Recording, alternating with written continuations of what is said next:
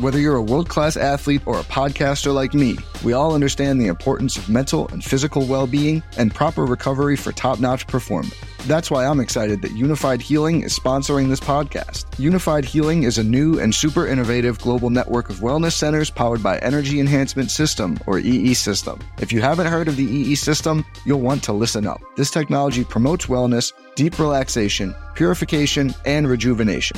In hundreds of locations across the globe, access to a center is easy and affordable. Interested in experiencing the EE System technology for yourself? Go to unifiedhealing.com/bluewire to learn more and find a center near you. That's unifydhealing.com/bluewire. No material or testimonials on the Unified Healing website are intended to be viewed as medical advice or a substitute for professional medical advice, diagnosis, or treatment. Always seek the advice of your physician or other qualified healthcare provider with any questions you may have regarding a medical condition or treatment and before undertaking a new healthcare regimen, including EE System. We are back. And we are live. It is Fight IQ presented by RotoWire. Here to talk UFC 269. We got two title fights. Amanda the Goat Nunes taking on the delusional Juliana Pena. That's her new nickname, not the Vixen. I'm going to go with delusional. That's the co-main event. Main event.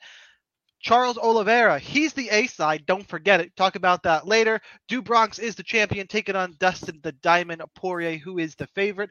I am your host, the Daily Fantasy Sniper. With me, well, as always, is one person. I'll get to our special guest in a second. But Joe, I like your shirt.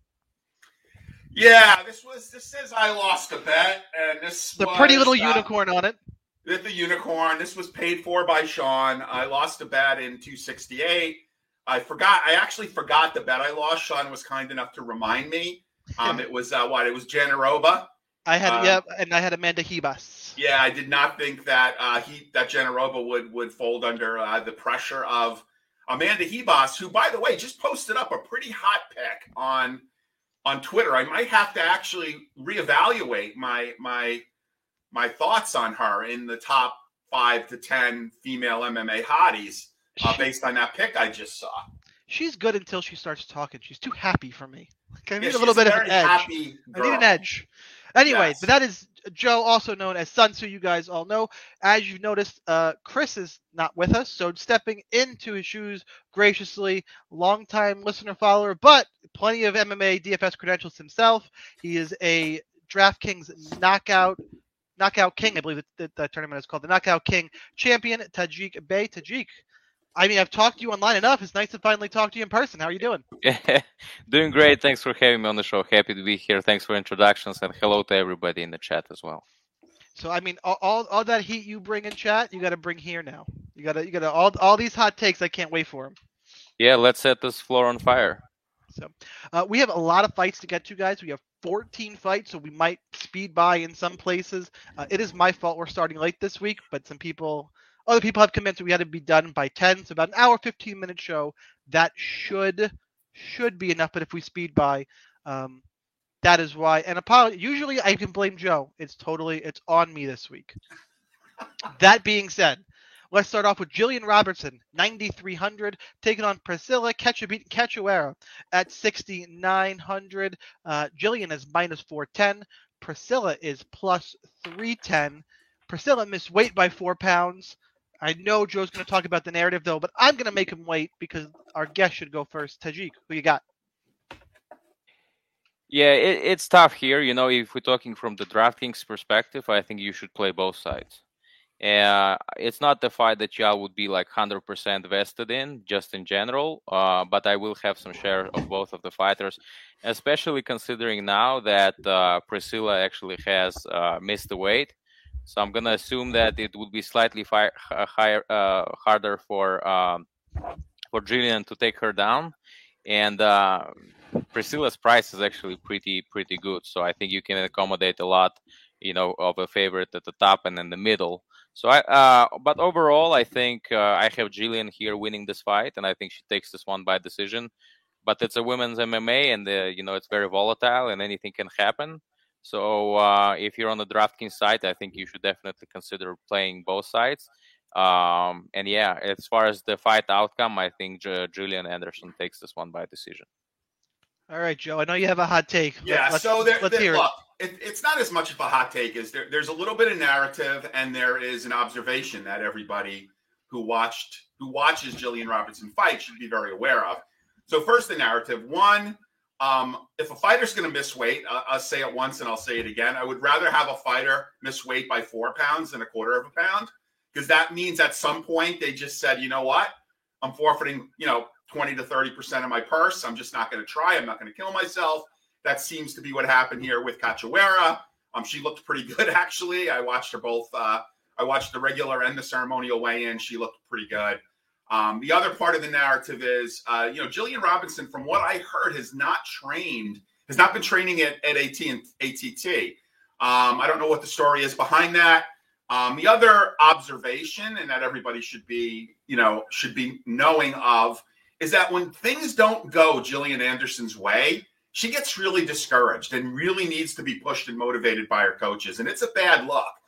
So if she doesn't get those takedowns and if she doesn't get that control time, she could get very discouraged. And we've seen, if nothing else, from Cachoeira that she can take a beating and come back. I mean, she has had bad moments in all of her fights, and she still has come back and has won some of them. So if she can, either be difficult to take down or ride out the storm.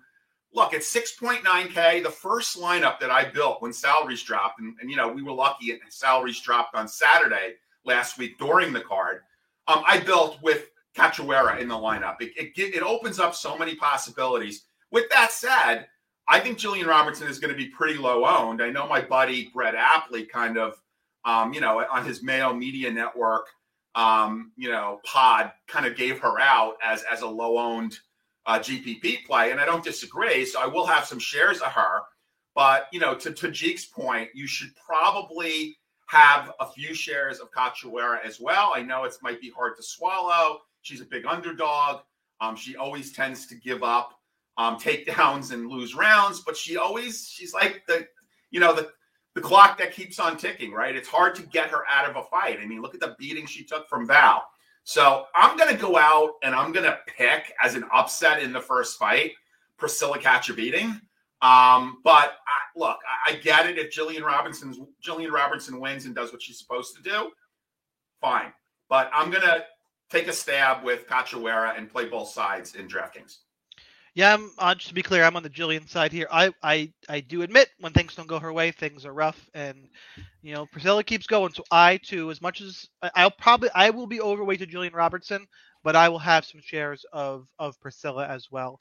But I'll probably be. I'm thinking Jillian's going to come in that 10 to 15% range. I'll be healthily over that, near double probably, because she'll be low owned and she can put up 110. Priscilla likes to get taken down. So I'll have the hedge back as well. Next fight up, we have Randy Costa at 9,000 taking on Tony. I refuse to wear a mask. Kelly at 7,200. Go ahead, chat. You can start talking all crazy now. Odds on this fight: Randy Costa minus 170, Tony Kelly plus 150. I won't get into the backstory, but if you haven't seen it, just go to MMA Junkie. Type in Tony Kelly. It's a little amusing. Joe, who you got?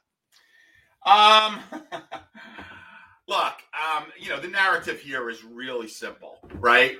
Costa is a 4-minute fighter, right? And if he does not get Tony Kelly out early, I don't believe Tony Kelly has ever been knocked out, right? So there's that.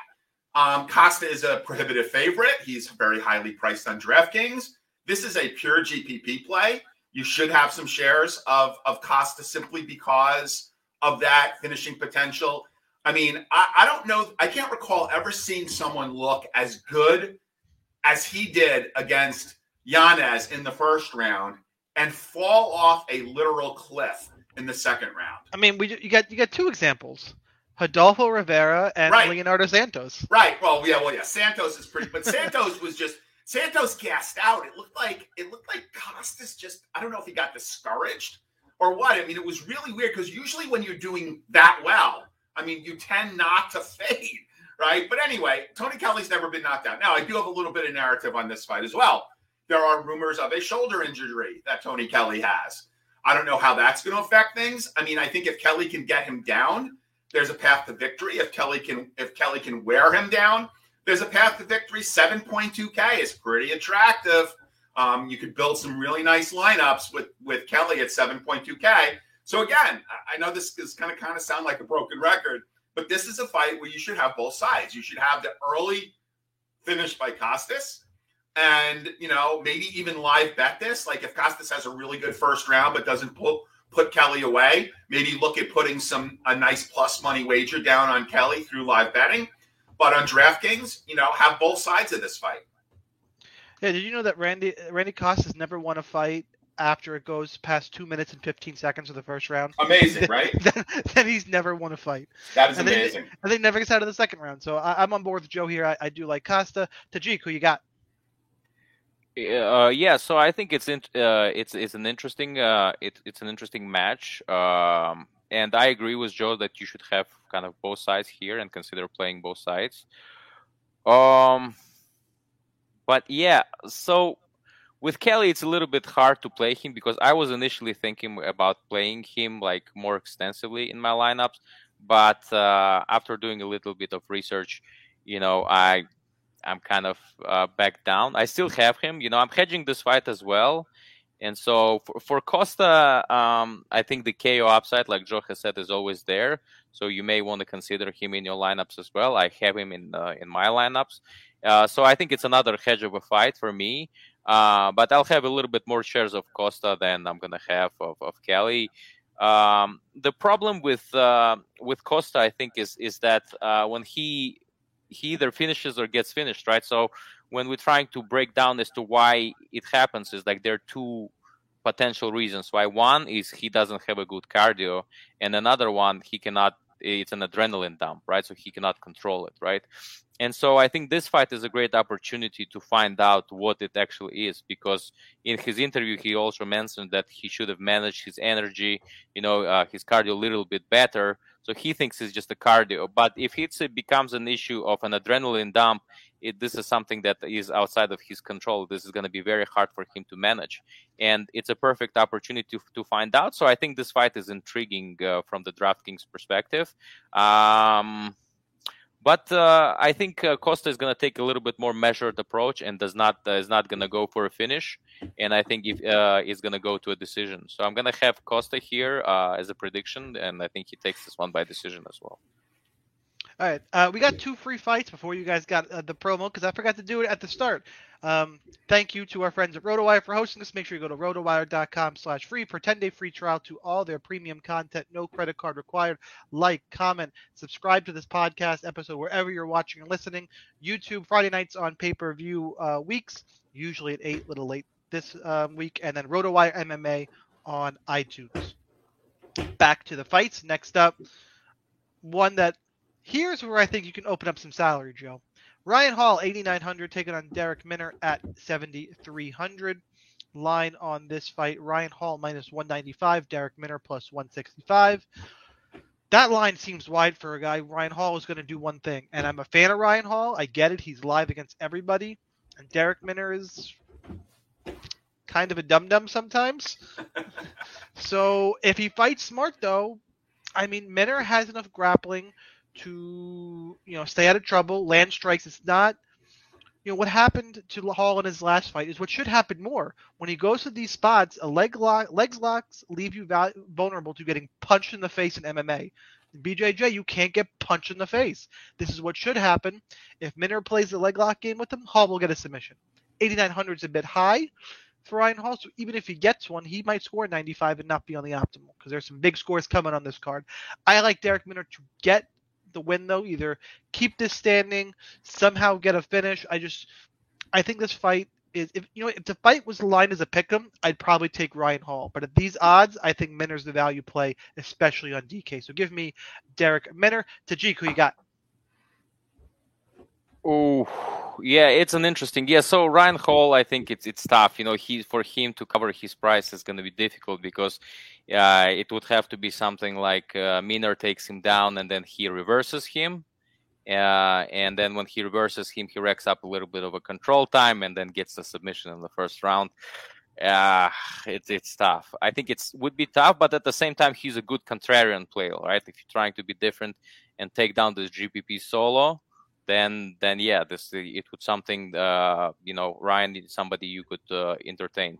Minner on another side is a pure GPP play. He's cheap. You can accommodate more. Somebody at the top like Nunez or others. So I think he's an interesting play as well. You should definitely consider playing him in your lineups. As far as the outcome, I'm gonna pick Minner here. I think he takes this one by decision because I'm thinking in my head the way it plays out is that Hall spends his time on the floor just trying to get the Minner into the ground game, and he just stands, and it becomes kind of a boring matchup where it goes to a decision, and the Minner wins minutes. So that's the way I see it playing out. Joe, who you got? Well, quick observation about one of our co-hosts here, Tajik. He has got that minimalist white background going. He has been very generous in donating to different people's podcasts. Will someone send this guy a fight poster?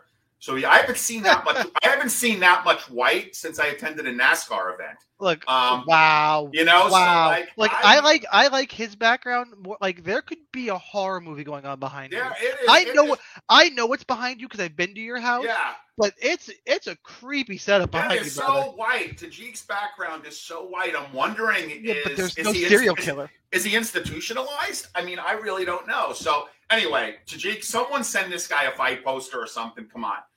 Send him one. Come on. Yeah, I have plenty. I'll send him one. So, okay, so this fight. Look, I don't know if I want any of this fight. Like, you've got Derek Minner, who is a submission grappler, who loses by submission.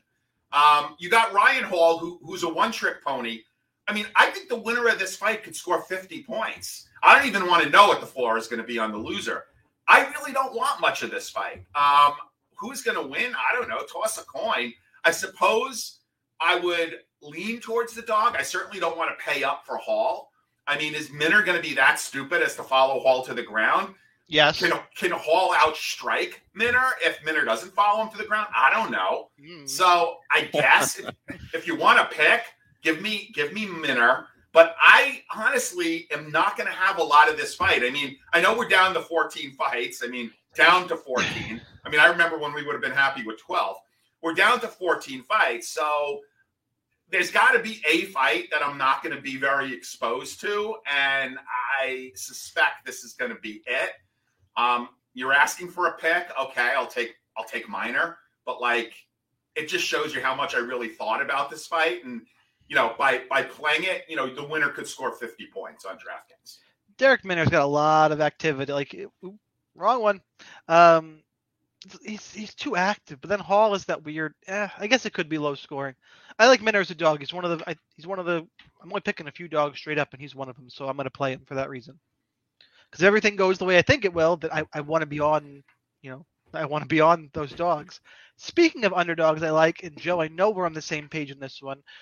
Okay, guys, if you don't like talking about New Jersey, just I don't know, go take a dump, make a sandwich, because you're gonna get some Jersey love for a minute here.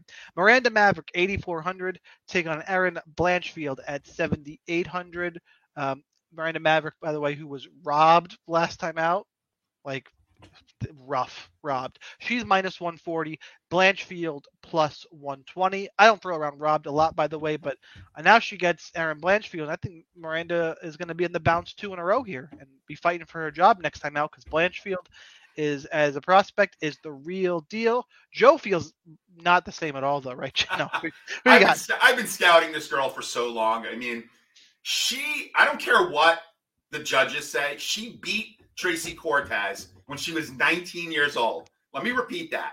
Beat Tracy Cortez when she was 19 years old. When she was 21, she got her black belt, right?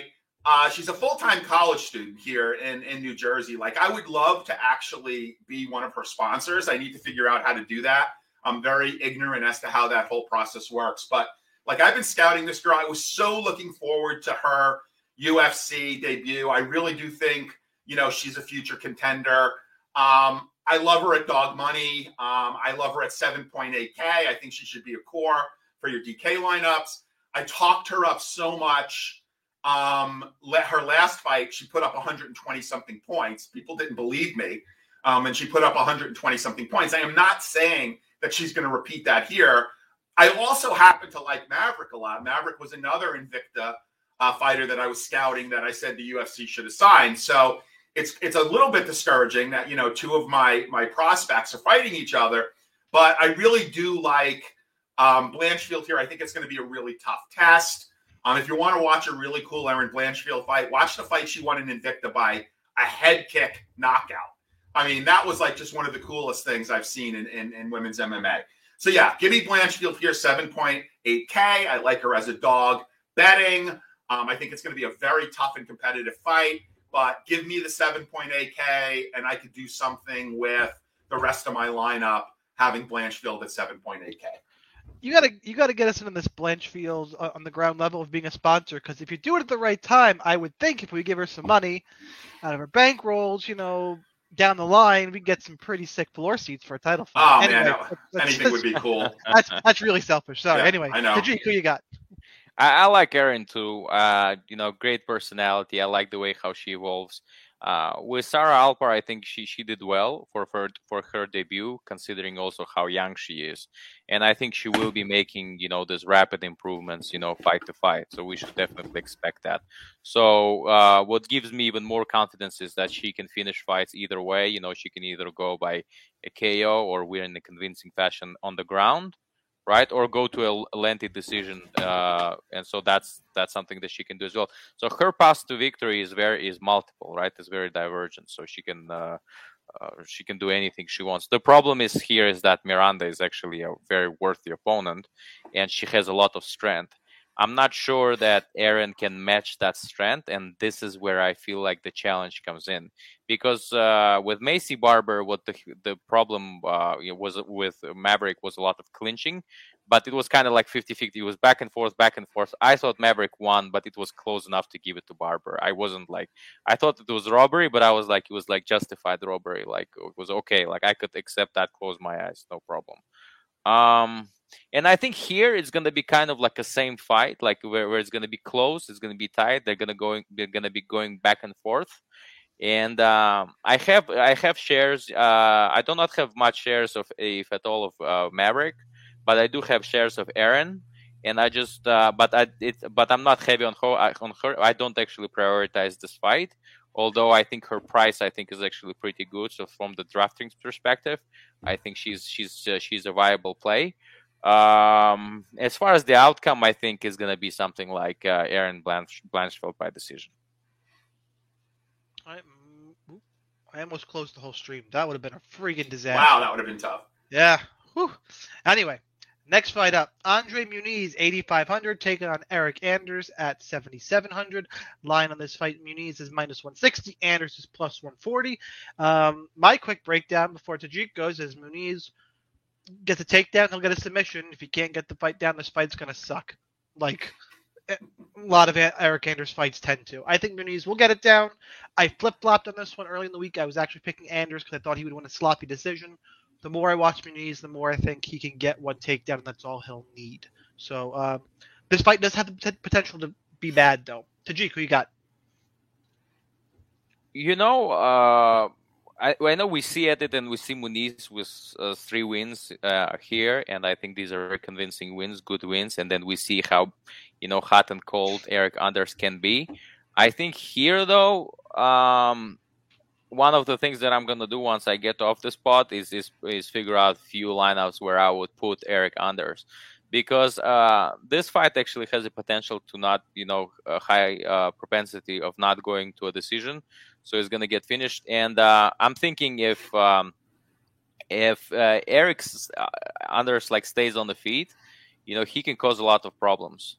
He can definitely cause Muniz a lot of problems. We have seen Muniz, you know, losing the fights by stoppage. He's been stopped in all of his losses, and so I think if you're playing this fight, like if you're considering playing it, I think you should play it on both sides. So far, I have made a lot of like lineups with Muniz, but I definitely should hedge a little bit too on the Eric side, because if Anders' takedowns doesn't go through, then I think he will be in trouble. And Anders has a high ceiling, so we should definitely consider him. As far as the pick, I think Muniz takes this one, and I think when he probably submits him. I don't know if it's the first or second round, but I think he will put him away. Joe, who you got? So I've been spending the time between my last pick trying to think of a good example of justifiable robbery. And I love that phrase that Tajik had. And I'm thinking justifiable robbery. That would be like maybe where Knockout Therapy takes all your money but doesn't unfollow you on Twitter, something like that. Like justifiable robbery. I love that, Tajik. As it goes into this fight, Chris or Alan, anybody at RotoWire watching, we need some kind of horn in the studio here. So when Joe starts saying something ridiculous, no, come on, man! Justifiable robbery. We all have great examples of justifiable at least, robbery. No, but that's not. We went off. That's a great example. You had to bring up Knockout Therapy. Come on, man! Or maybe she comps you to her fans only page. Like, okay. So anyway, let's take a look at the worst part is that I don't even know what you're talking about. But I think I know where you're going with this, but I have no idea who that person is. Knockout Therapy is a very attractive blonde MMA fan who's on Twitter. She's a huge MMA fan. It's an easy pass for me. Okay, so this fight, seriously, getting back on track here, Sean. Okay, so look, I like the camp change for Eric Anders, your boy. I like he looked good coming out of Fight Ready. Maybe a little flat in the second Stewart fight, but I'm gonna go back to the well here with Eric Anders. I like him at dog money. I like his salary. It seems like I'm picking more dogs than I initially thought. Look, I'm gonna have some shares of Munoz in case he does get that takedown, but I really do think Anders is gonna have a strength advantage in this fight. And again, he opens up some options at the upper end if you take him at his salary. So while I will have some shares of Muniz, I'm going to take Eric Anders here. Again, yet another dog. Can't believe it. Another dog pick for you guys. All right, next fight up, we're going to take a look at Bruno Silva, 9,400, taking on Jordan Wright at 6,800. Bruno Silva is currently minus 365. The comeback on Jordan Wright is plus 280. I got to tell you guys, I came within, I don't even know what the swearing line is on the show. So I came within a ball hair of picking Jordan Wright. Like, I came really, really close to picking him straight up. And it's a little bit because of just the type of fight that these guys are going to end up in. And it's a little bit because of Jordan Wright's style, which I think is good for him. He's going to force a fight in a phone booth. That's just what's going to happen. And I think Bruno Silva will be willing to play that game. And from there, anything can happen. I think Silva is a little bit cleaner of a striker and will land something big and put him down. But this is one I want all kinds of exposure to in GPP. I'm taking Silva. Here's what the real issue is. I'm picking Bruno Silva. You have to make decisions up at the top range. You can't play everybody, and I got Amanda Nunes to play. I'm probably gonna take Amanda over Bruno Silva, but it's tight, and that's where your ownership's gonna come down to. So I can't say go all in this fight because I want you to play Amanda Nunes, and then if you put both of them in there, your lineups start getting real disgusting looking. So start making some choices. I prefer Nunes. But I do think Silva wins this fight. And Jordan Wright, I've seen projected ownership around like 10%. That's insanity. Like have yourself at least 20% Jordan Wright, because if he wins, he's in the optimal. You're shaking your head, Joe, but I'll get to you in a second. But I think they're gonna fight in a phone booth, and if Jordan Wright wins, he's definitely on the optimal. Unlike if Derek Minner wins, are we so sure he's on the optimal, Joe? No, I don't think so. Go look at Knockout Therapy's Twitter page. Get back to me later. Tajik, who you got? Yeah, in the end of the day, if we're trying to take down the main GPP, it doesn't matter. It doesn't matter who wins. The question here is whether you should pick this fight or not. Whether it has a high a tendency to go, to not go to a decision, which it does. And with one favorite here, it's obvious. Bruno is an obvious play. He will be a staple in most of the lineups, probably around 40-50% of the lineups, right? And so it's going to be hard to be different, but he has to be there. He has to be. You have to be on market with him at least, but you also have to be slightly higher. And I agree with you, Sniper. Here is that you have to be slightly higher on Jordan's side here as well, because it's a high volatility fight. I think it can go either way, because Wright showed that he can get KO'd, and he also shows that he can KO people. He can put people away who hasn't been KO'd in their careers, and he put them away. So I will have shares of both, but obviously I'm going to give preference to Silva here and to have more shares of him, and I think he stops Jordan Wright here. Jordan Wright has never seen the judges' scorecards. 12-1, no judges. I don't think it'll be the case here. And to be clear, Joe, before you slam me, I do think Silva wins. I think 10% Wright's insane. I think 10% is too high. We have a guy here in Bruno Silva who fought shirtless in an outdoor arena in the Russian Caucasus in the middle of January. Is he going to lose to the Beverly Hills Ninja? Come on, let's be real here. Come on. This is a guy who got smoked by Fluffy Hernandez in The Ultimate Fighter, came back, got a couple of really soft fights, looked good. I mean, come on. I mean, a pillow could have KO'd Villanueva, short notice fight replacement.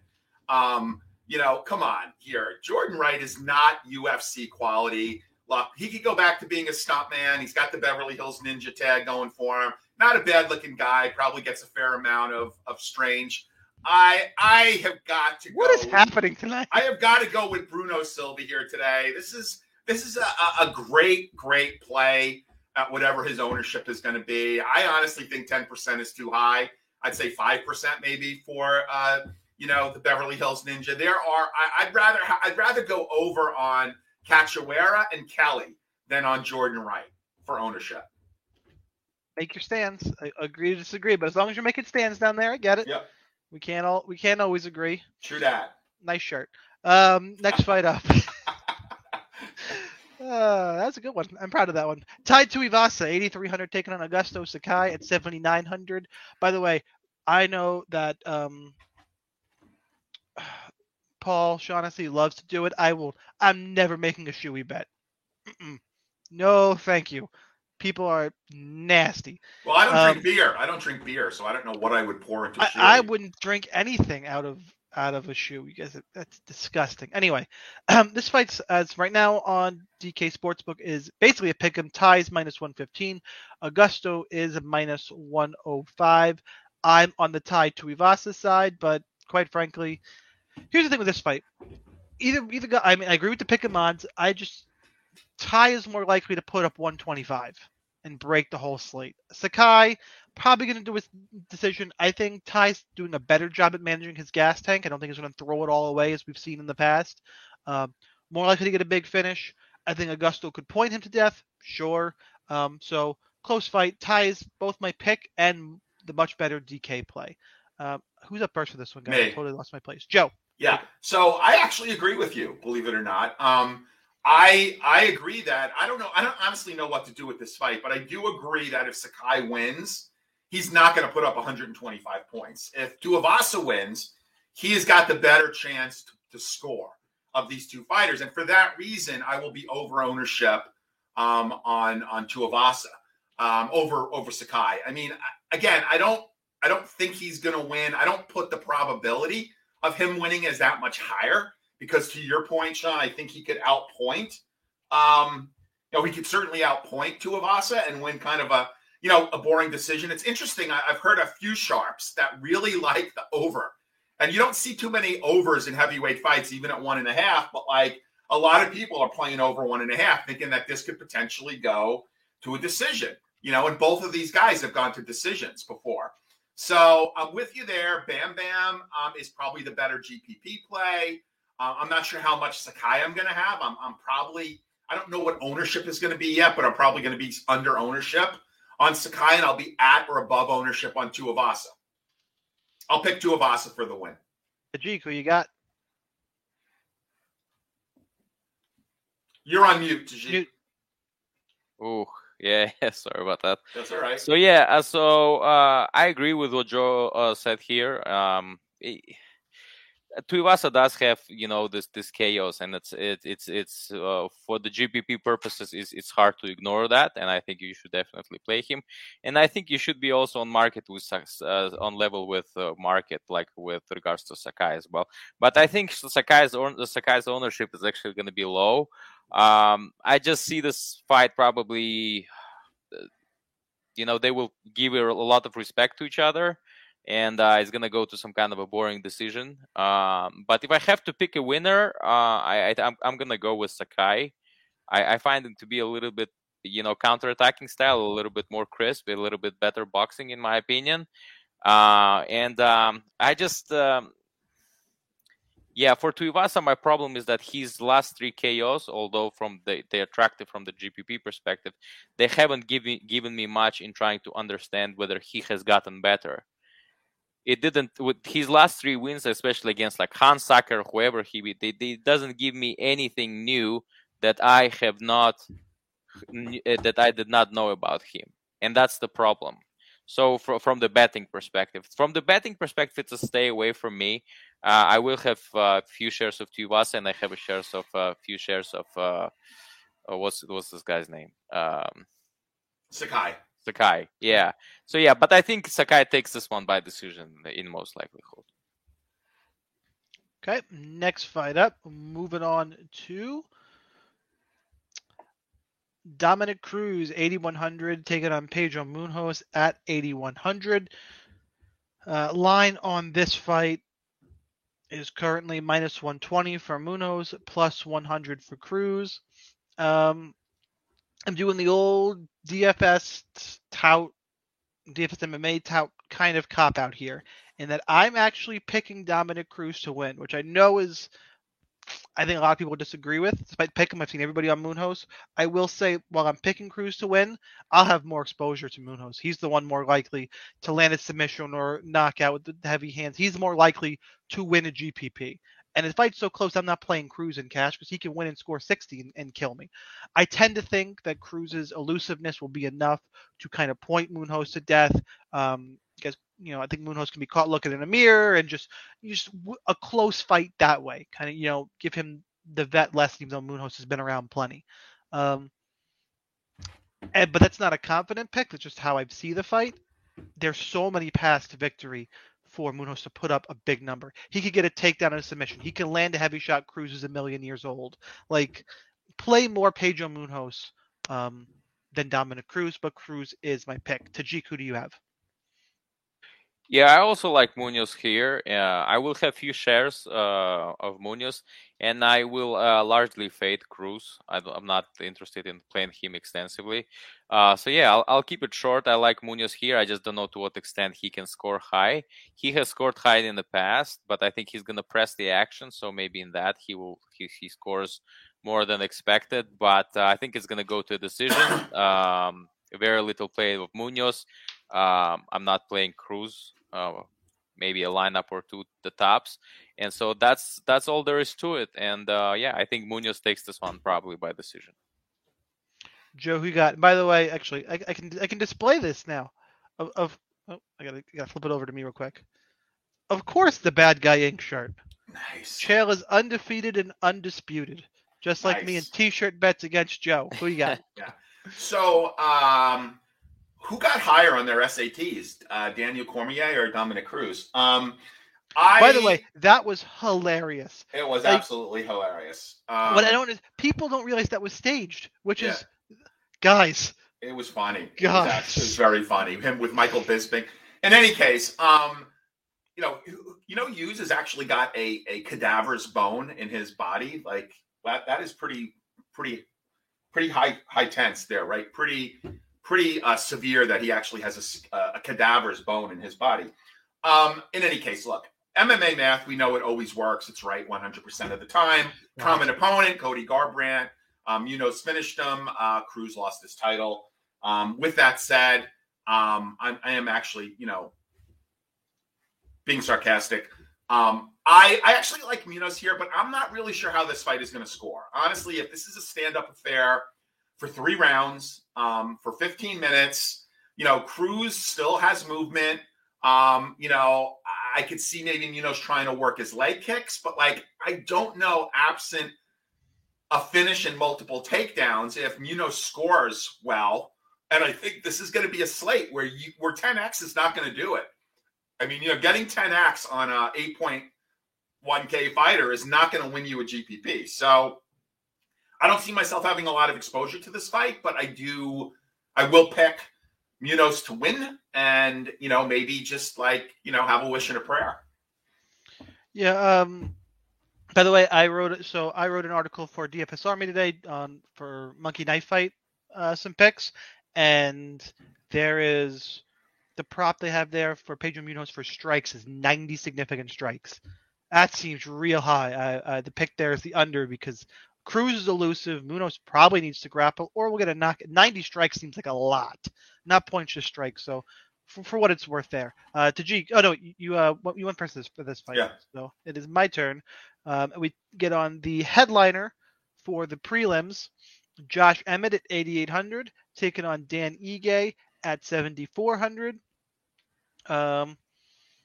Line on this fight, should have done that. Emmett is minus 150, Ige is plus 130.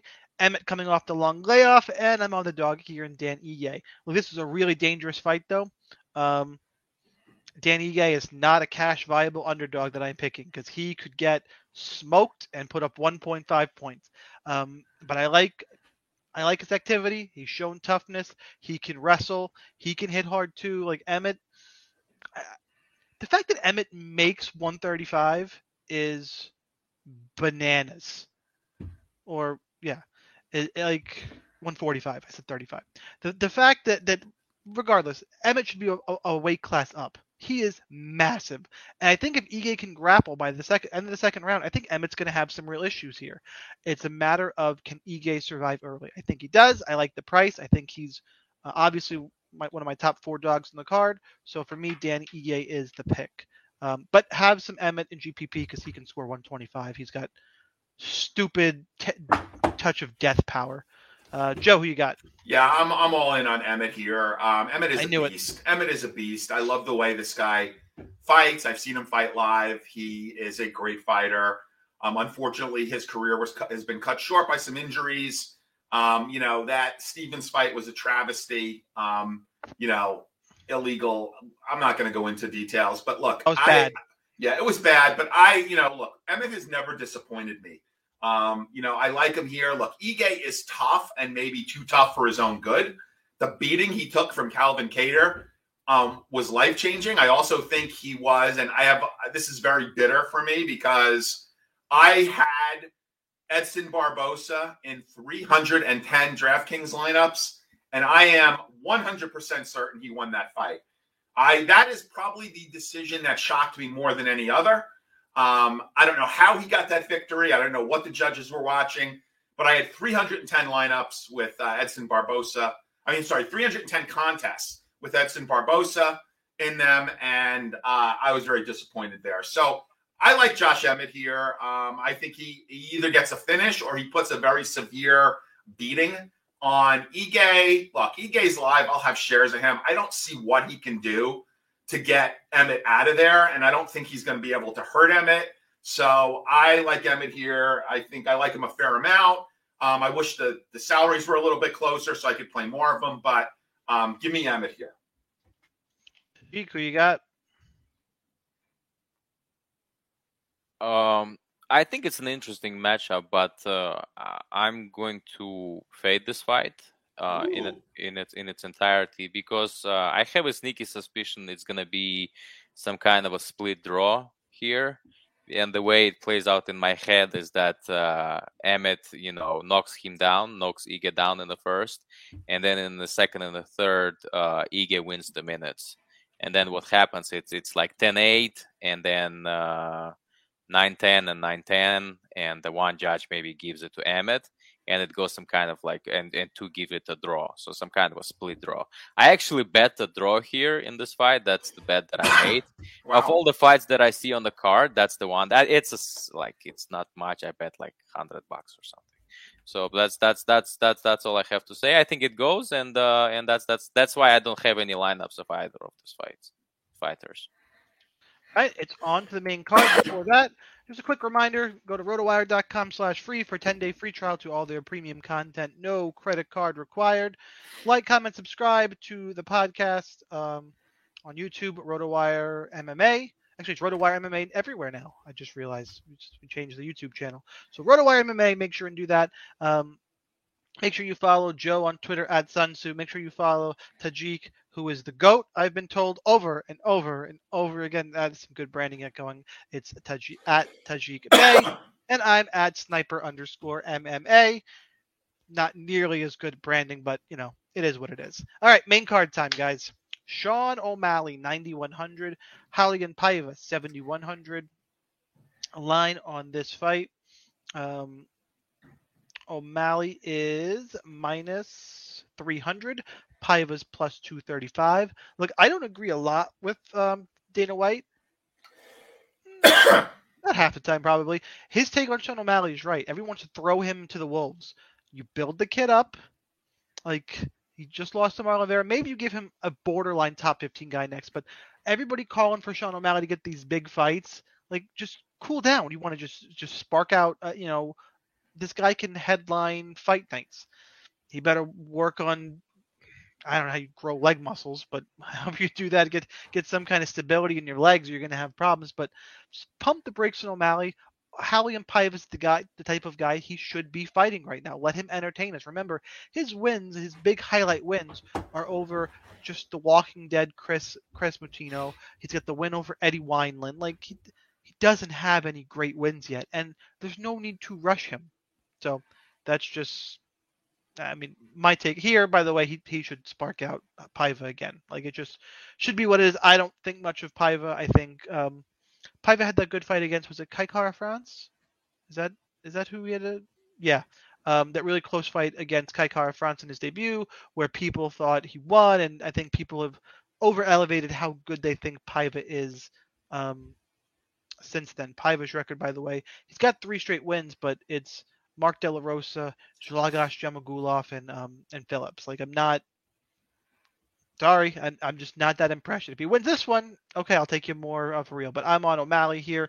Again, the problem with O'Malley, he's got to beat out Randy Costa. He's got to beat out Jillian. He's got to beat out Bruno Silva, Amanda Nunes. Like, there's a lot of killers up at 9K.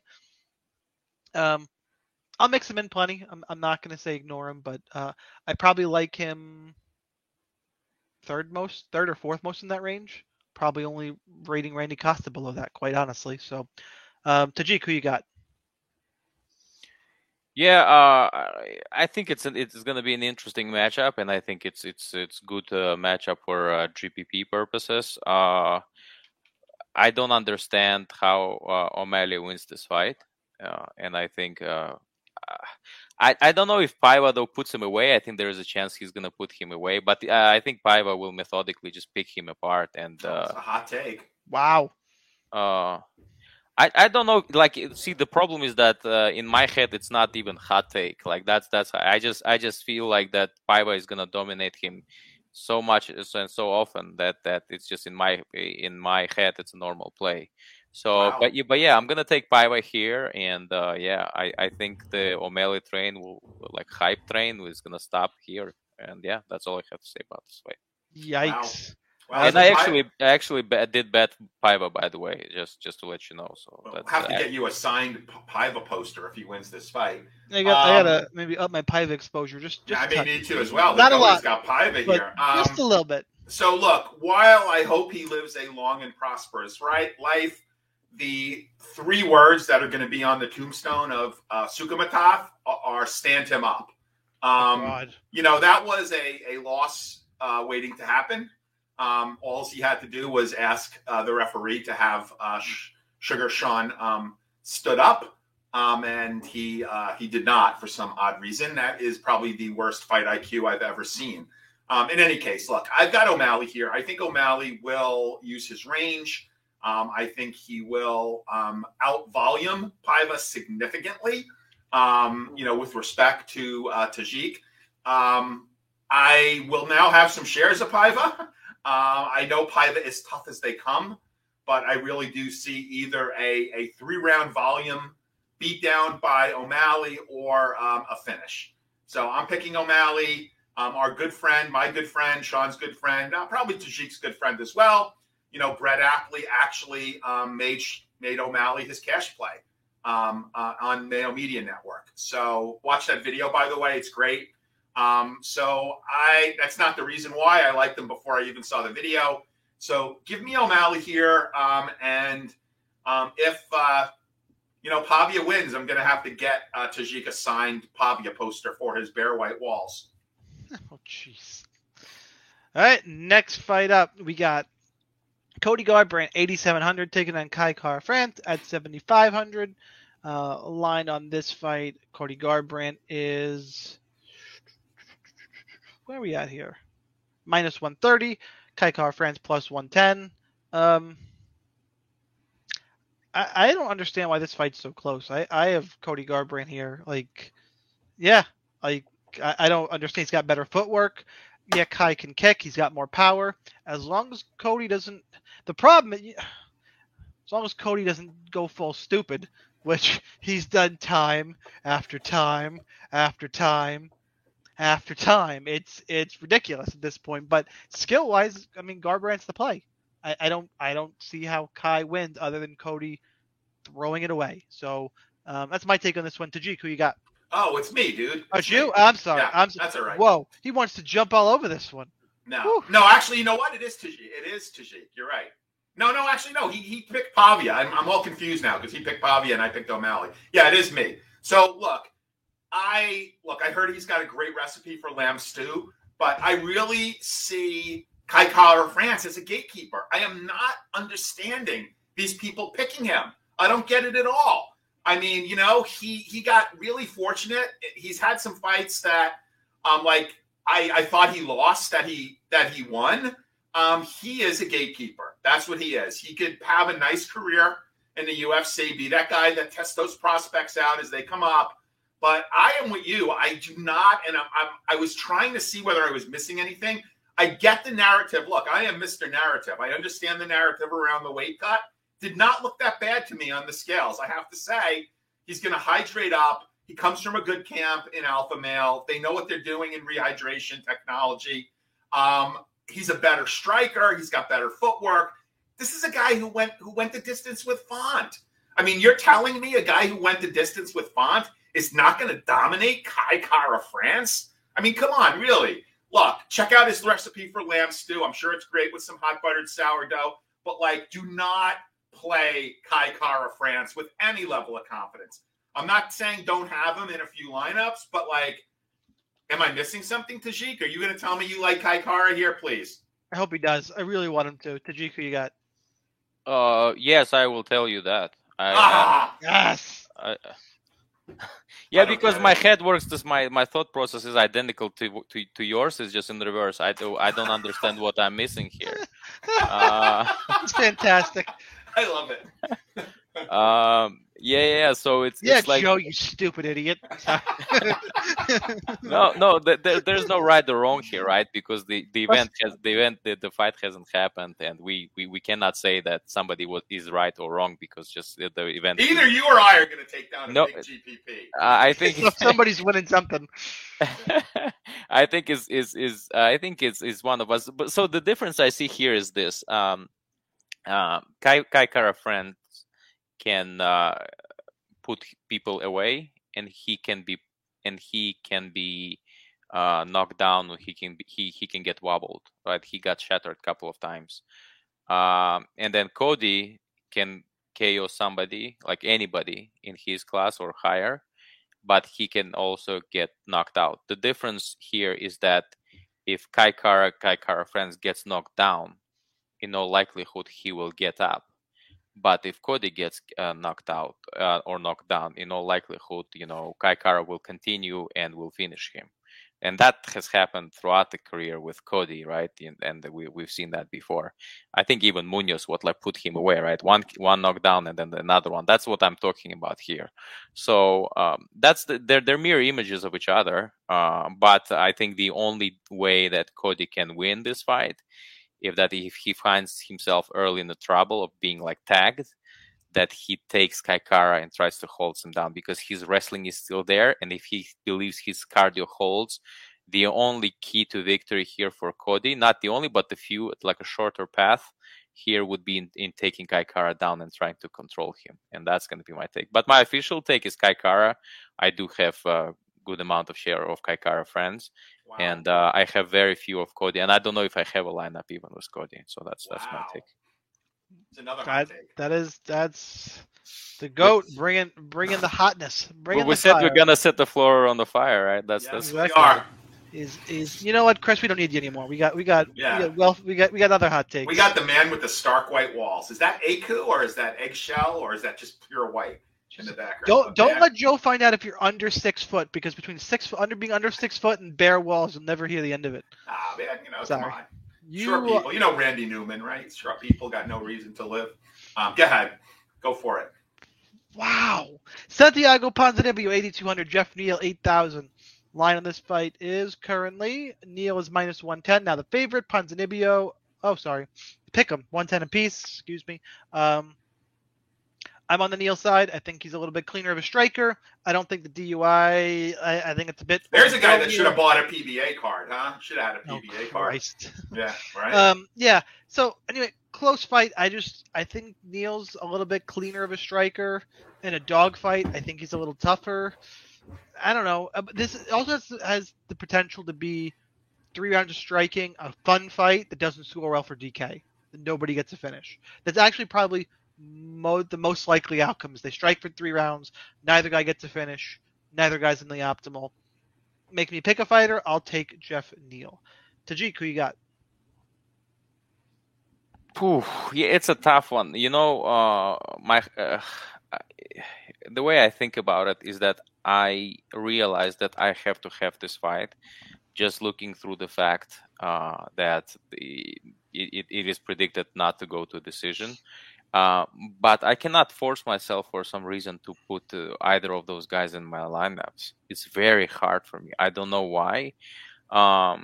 And there is some animosity, with Ponzi saying that he's going to put Neal away. I don't know how he does that, because I don't think Neal has ever been stopped, and he packs more power than Ponzi.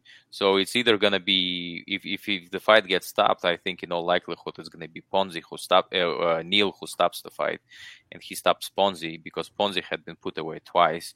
And then if it goes to a decision, so it's a more volume-based outcome, then it's going to go to Ponzi. So I'm questioning the logic that Santiago has here. And I'm very confused about this fight. I'm having hard times like how this fight is going to go, to be honest with you. So I largely faded this fight for the GPP purposes, although right now I'm starting to realize that I need to have more of it. And if I'm going to have more of it, I think I'm likely, if I have like 5 lineups where to make, and I have to pick both of those fighters, I'm probably going to go something like 3 Neal and 2 Ponzi. That's it. And so my pick, I'm going to go with Neal. I think that he takes this one, and I don't have a decision method here. All right. I mean, before we go on, Chris, you're better than this. You are. I asked you back from whatever you're doing, but come on.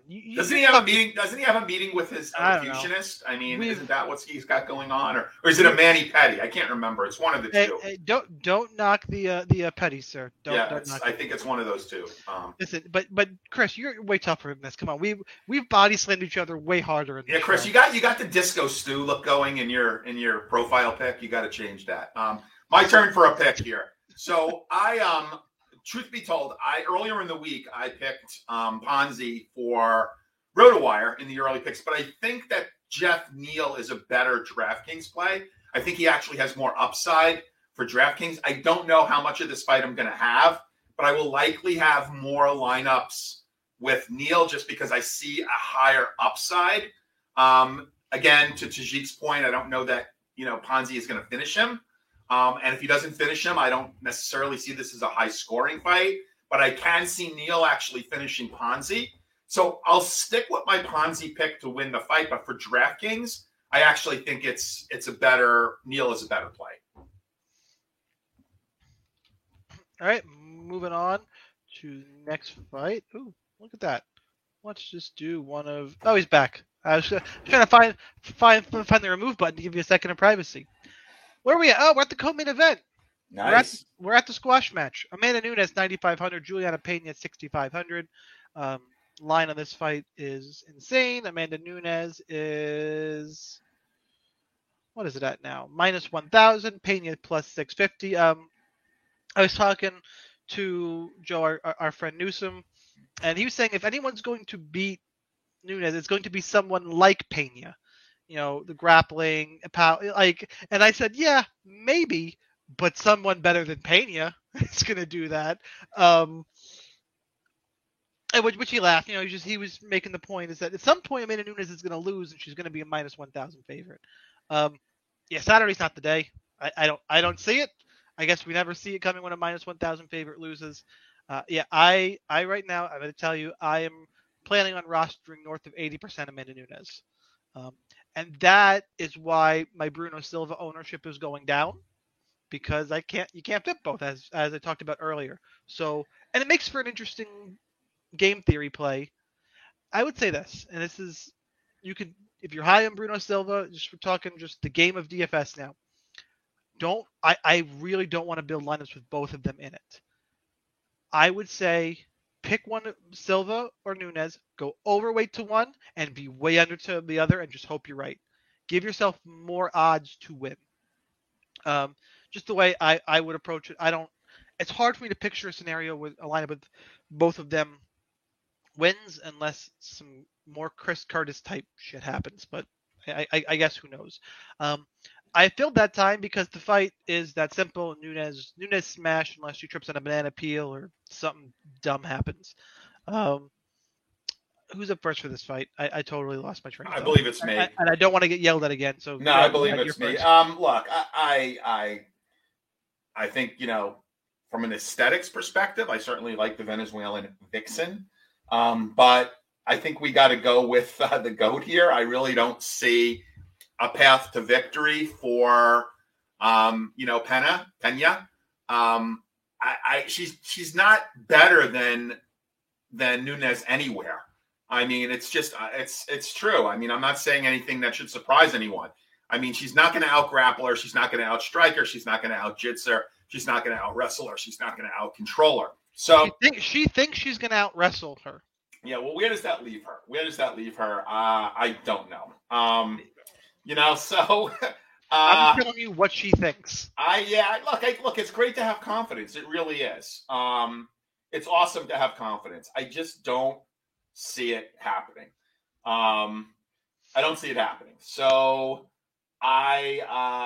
what's there to say? I mean, the only mystery is how and when in the fight is Nunes going to win, and is she a lock for the optimal? I think that is a better debate than the outcome of this fight. Is Nunes a lock for the optimal? And I don't know that she is. At her salary, what if she gets a third round finish? Is she a lock for the optimal? I don't know. That's what I'm going to have to figure out. That is what's going to dictate how much exposure I have to Nunes. Because I can honestly see somebody just like locking her in and putting them in every single lineup they play. And we've had cards before, like high-scoring cards where you needed high 6, low 700 to actually win a GPP. I can see that happening on this card. If that's the case, Nunes at her salary might not be on the optimal. So that is my only advice. Like, if you think she's going to be on the optimal, go ahead and lock her in. But you should really caution what your ownership is going to be if you look at this card and feel that she will not be on the optimal. And that gives you an opportunity to spread, and that might actually give you some leverage. So that's the only way I would look at this fight, not from a win-loss perspective, because I don't think even my boy Tajik can make a case for Pena here. But I got Nunes all day. It's just figure out how you're going to play this fight on DraftKings. Who you got, Tajik? Yeah, I can make a case for Pena, but I will not do it. Because there's no reason to. She's not Kai Kara or Raulian Paiva. So, So, that's great. So what can I say? No, you just get Nunes, and I think Joe poses a good question, though, right? There is a possibility that she may not, and the way she may not, she may miss the main GPP, like the optimal lineup is that if you budget out, like if you took Silva, let's say at 94, and you capped at 50,000 to a point where whoever winner is, he or she cannot accommodate Nunes. That's the way she's out of the of the optimal lineup. So if you're building that lineup where you think she's gonna be a miss, just price it in to a point where it's like 50K and you just can't fit Nunes to be in the optimal. Does that make sense? That's the way to position it if you're trying to take down the main GPP without Nunes. So that's all it's going to be, but it's going to be hard because she's likely she's going to score crazy amount of points. So so we'll see how it goes. And that's all I have to say about this fight. And All right, main event time, guys. Dustin Poirier, 8,600. The challenger is the favorite. Charles Oliveira, the champ, is the dog at 7,600. Line of the fight, Poirier minus 135. Now, Oliveira plus 115. Money has come in on Oliveira. I'm on the diamond. Like, how is Oliveira going to get Dustin down? No idea. No clue. And they're going to start striking. You know who I think is a lot tougher and hits harder is Dustin Poirier. Now, is Oliveira slick and have a chance? Sure. He's not the worst dog on the card at all. If they go 5 rounds, or there is a slip, or somehow Oliveira, gets even not the most likely path to victory, but I could see Poirier knocking down Oliveira. He goes in for the finish, and then he gets subbed down there. Like that wouldn't surprise me at all. More times than not, Dustin wins this fight, in my opinion. He's the favorite for a reason. He is my pick in this one. Tajik, your first main event pick here on Fight IQ. You have the underdog. Who is an underdog? Chucky Olives. Chucky Olives. Oh wow, Oliveira is an underdog. That's interesting. So here's what I have to say about this fight. Right, I'm gonna tell a little secret that just for your viewers, because how I'm going to approach it, because I'm gonna be slightly under the market for both of the fighters, and the reason being is that I think if Oliveira goes early and goes hard, he's gonna go for 2.5, maybe 2 rounds, and then Dustin takes over in the third. He may miss the volume, and he may end up winning this fight, whereas Oliveira will rack up a lot of points, but will not win this fight. Then strategically, from the game theory perspective, majority of the lineup will miss it, probably 70%. And this is how you gain, that's how you become that's the contrarian play. I'm actually going to do it, but I'm not going to do it in its entirety. I'm not the purist in that sense to completely ignore Oliveira or Dustin, but I'm going to be well under the market on both of them, because if that prediction is correct, then up to 70, if not more, % of the lineups are going to be doomed. And it's improbable outcome, but it's also at the same time, it's a possible outcome, because we've seen vulnerabilities in Charles in the past where he fades, and that's what Dustin will be banking on. He will let Oliveira punch himself out or guess himself out and then mentally give up, and then we'll go after him. And if that happens, then a lot of lineups will fail. All right, Joe, who you got? To quote a line from my favorite movie, Dodgeball, Cotton, that is a bold strategy. I like it. I'm going with Diamond Dustin here. We have seen I see the path to victory for both fighters, obviously, but I just think that Dustin has got a better path. We've seen Oliveira rocked by Chandler. I was on Oliveira in that fight, so the comeback really made me some money, which I was very happy about.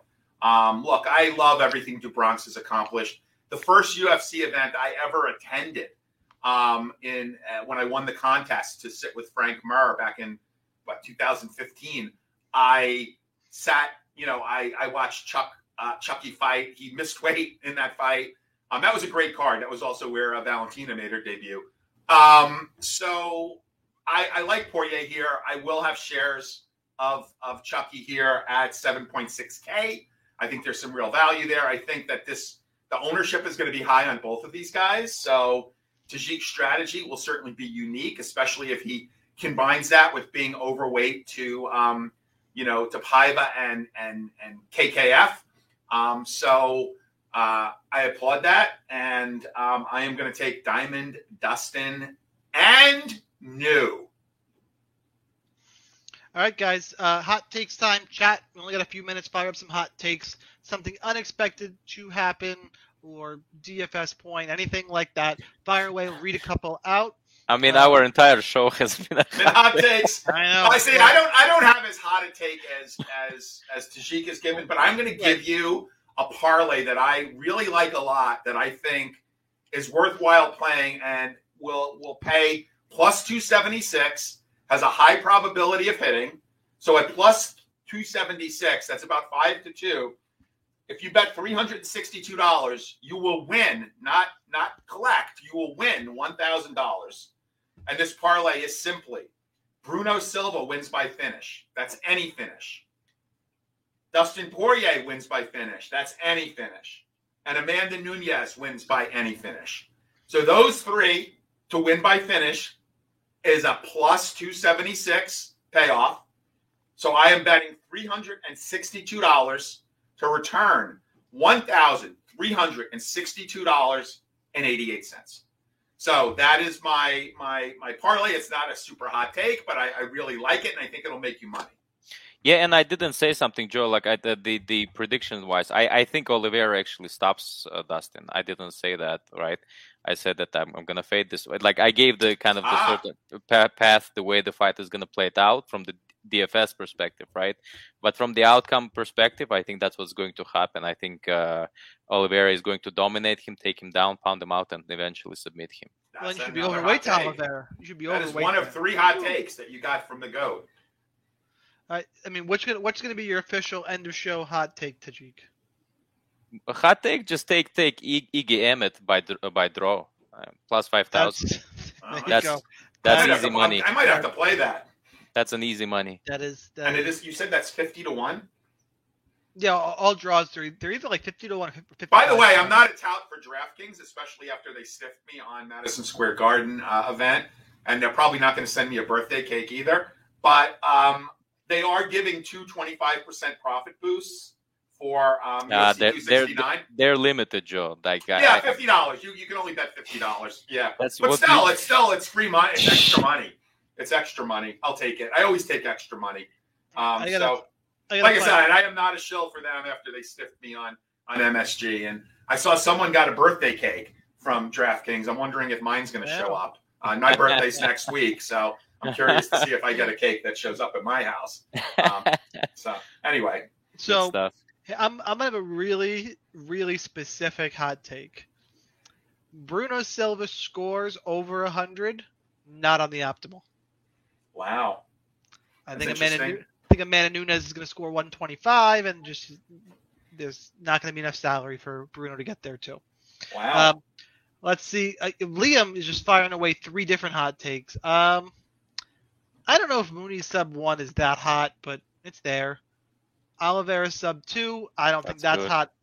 Yeah, it's a decent pick, but that's not a hot take to me. Of the ones he sent, here's his hot take. Liam, you had it right the first time. Tony Kelly sub round 3. Wow. That's a hot take. That's a hot take. That's where I want to live. And you know what? And that's Randy Costa fading. It's not unreasonable. And shout out to Liam. Check out his channel, Liam Picks Fights. I mean, amazing one. Like I love being on his show. Love his content, and give him a follow too if you're watching. Oh, great! I got to check it out. It really good. There you go, Liam. I have one of my brother's names. Oh, by the way, Nan pointed out earlier, our good friend Nan, that Tony Kelly actually drove to Vegas because he didn't want to have to wear a mask on the flight. Oh my God! Can you imagine? That's what I was getting at earlier, Joe. You got to go read that story. Okay, I know we got to get out of here by 10. Everybody in chat, thank you. Like, comment, subscribe, all the good stuff. RotoWire.com/free. Thank you to RotoWire. Thank you to Joe. Thank you to the GOAT, Tajik. Happy to have you guys. Good luck in those contests. We'll see you next time. Yeah, wait. Brett Appley and I are going to do a special year-end Creating Alpha. Follow us on Twitter for that. Just shoving in other plugs on the RotoWire show. How dare you, sir? Come on. How dare they can take it out of my pay. Yeah, and go right now if you're watching this spot right now. We're just starting at 10 p.m. right now with Lambo Place, where you can, see if you can get the Lambos. We're gonna get our very, very hot takes on the show with Narco Cop. So that's next coming up. Narco Cop. Right. You see, that's who should have pulled over Neil. Either That's Narco Cop or Mike Mad. They might have cut him a break. That's you know? where Tajik's gonna bet $1,000 on the draw. Yeah, so if Mad Mike or Narco Cop pulled over Neil, he might have gotten off. You might not be reading about him right now. Oh, wait, Okay. we got one more before we get out of here because Chris jumped Ooh, in. Nunes by sub plus 425. Well, that's pretty good That actually. doesn't sound right though. But Hang I on, think let me she look. will. But I think she will try to pound her out. Let me confirm that because I Okay. want to make sure that Chris is It's- actually not at a marijuana convention right now. Well, I don't want to. You guys look it up on your own. Tajik's got to go. Guys, All take right. care. See Thank you, next time. guys. Take care, guys. Bye, everyone. Bye.